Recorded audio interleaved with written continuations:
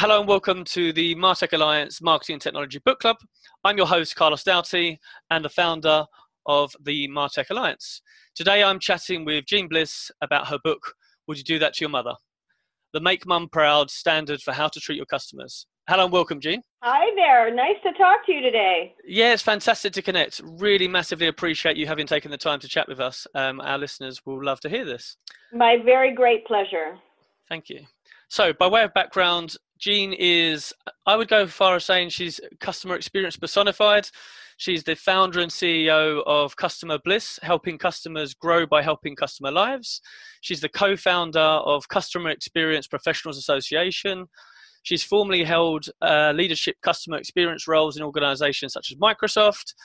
She's a customer experience coach and practitioner, guiding leaders from Fortune 500 and Global 1000 organizations since 1984.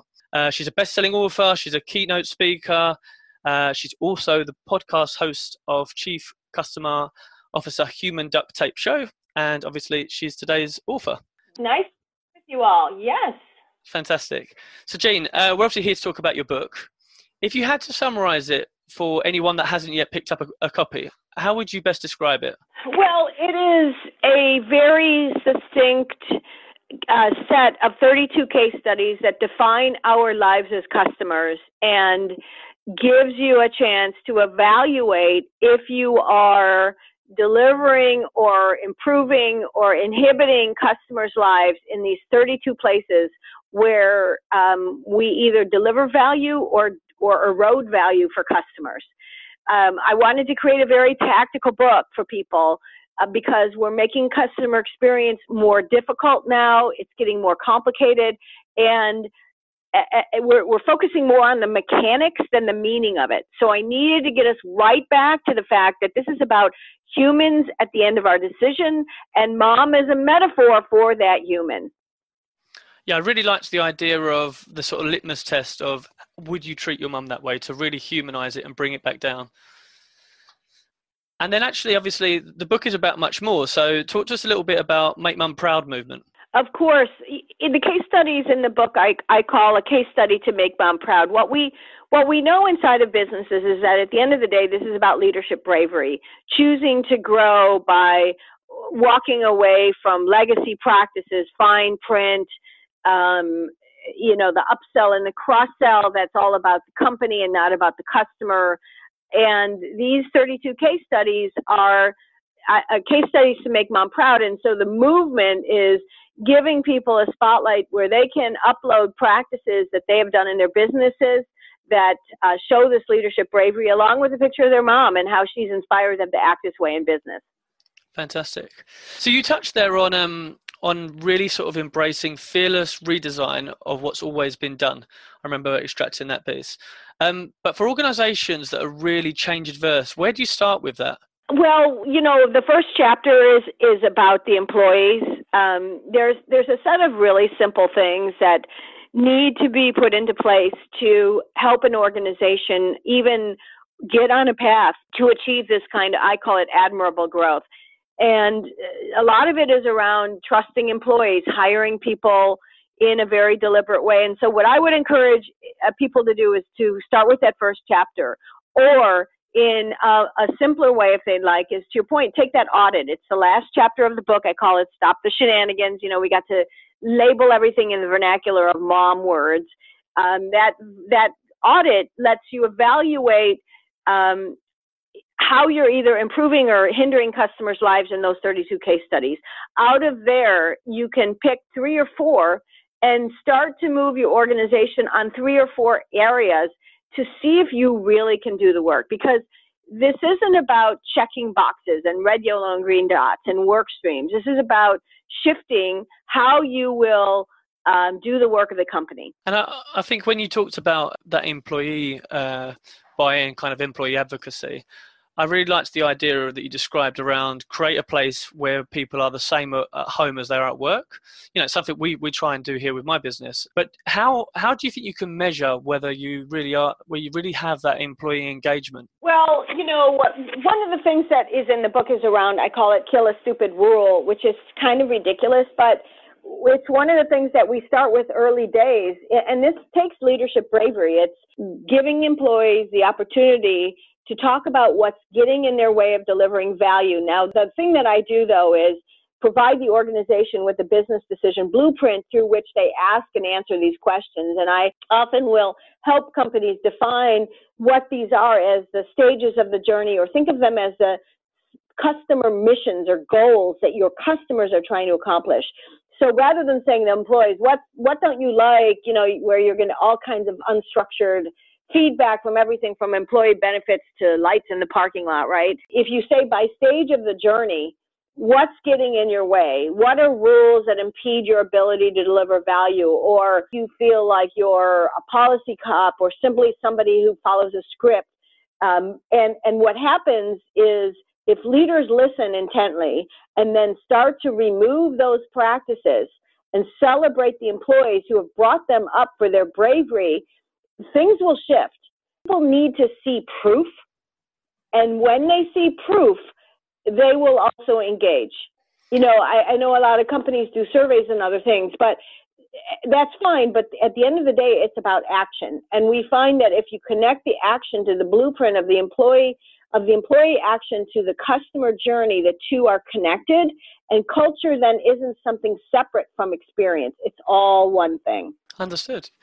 And you talked obviously a lot around kind of the challenges around whether it's scripting or whether it's specific terms and conditions, and trying to really empower employees to be able to better manage these and simplifying language. But how feasible is this for really large organizations when they're really trying to roll something out that scale? And I suppose there's the way it's always been, but also there is a sizable risk in terms of that empowerment if they don't necessarily have the right processes in place to roll that out, or certainly when you have smaller teams. Yeah, that is the work of transformation. Is if you're going to be dedicated to this work, leaders have to agree that they're going to put the work into place. And this isn't about blind belief or blind trust. It's about hiring people for the right reasons and training them, and then giving them the information like customer lifetime value, or bringing employees together deliberately to say, when you get high value customers or a customer who hits this wall, these are the 4 options we've proactively given you to take around this scenario, instead of asking for permission over and over again. Because I guarantee you that these issues your customers are frustrated about are repeating themselves over and over and over again. And it doesn't take that much work, but it takes deliberateness and being proactive and being willing to create a new way of working where you understand a vulnerable moment in a customer's life. You work with your frontline employees and your employees in the middle of the organization as well, and you give them options. And again, that will also inform who you hire, and how you develop people. So that is the work. And people want this to be sometimes something that can happen very rapidly, but it's not going to. You have to be very deliberate about putting the work into place to make these things happen. And I liked, so a good example you had within the book was talking around kind of some of the practical application and some really small things that can have a real impact. One example I really liked was the Virgin hotels. You know what? Instead of charging extortionate hotel rates that everybody's accustomed to for minibars, charge a simple price. What examples have you got of organizations doing the exact opposite of that? So really, really bad customer experience, but those kind of really small examples where they've completely missed the point. Well, we've got a lot of businesses that are, trying to find growth or increase their margins by building a spreadsheet of, extra fees and things that they can add to the customer's cost. That's one thing, and that's riffing right off of what Virgin did. The other things are around making it complicated.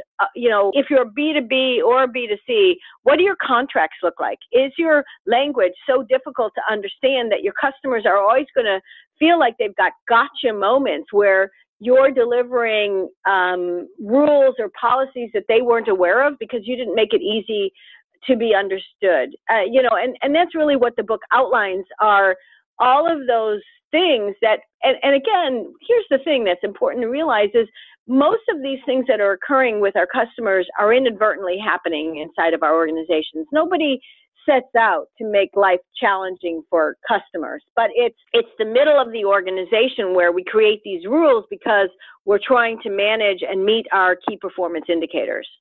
So sometimes it's literally as just a case of the wrong KPIs in place, so people are focused on the wrong metric, and it's actually driving their actions and process based on the wrong metric at the end of it. That's exactly right.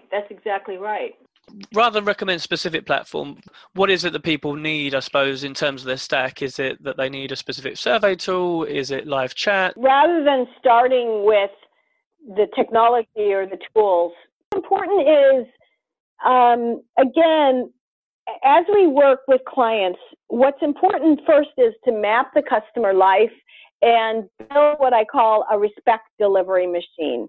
And what that means is, if you understand who your client is and how they live their life and what their preferences are, then that will drive if you need chat or live chat or video chat or, whatever it is. But what we know is that if you don't first map the customer journey, at least at a high level, and understand their missions and unite the organization, we're gonna have mobile building their own separate platform, and we're gonna have service building their own separate platform. What's really important is understanding, as your customer is trying to achieve a goal that's important to their life that you have an opportunity to impact, what do you need to do to support them?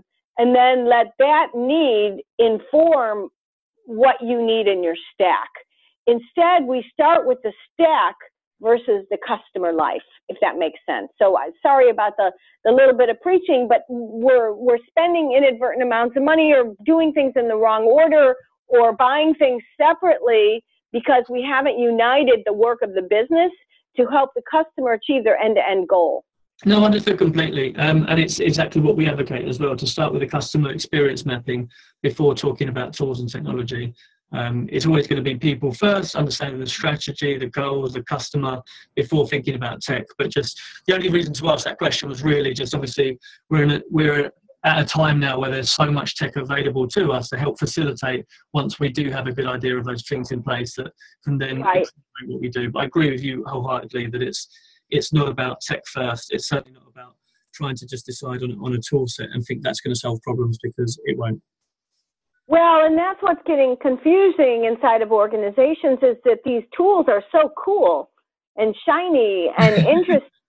And there's good salespeople in them as well.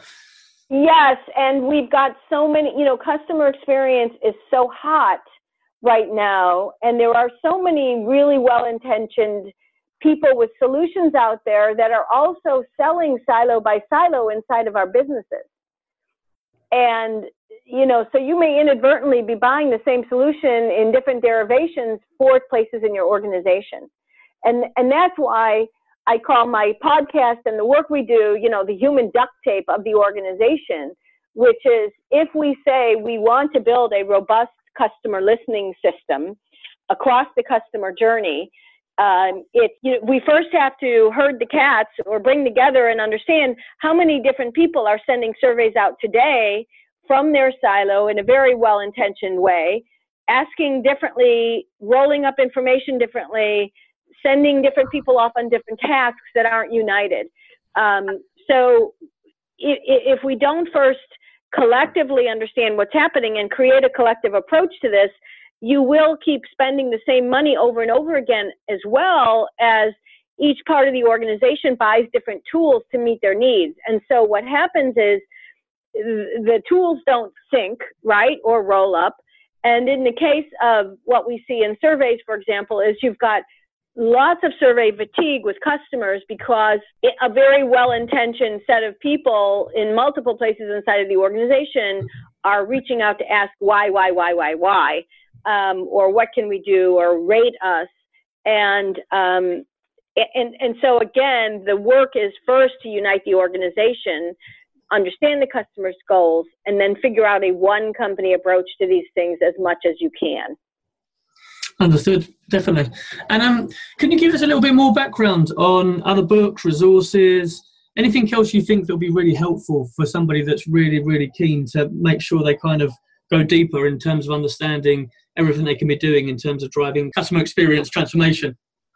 Sure. So the first thing is definitely my book called Chief Customer Officer 2.0 is a complete roadmap for people. The Would You Do That to Your Mother book is a companion book to that, and so I'd suggest those two books.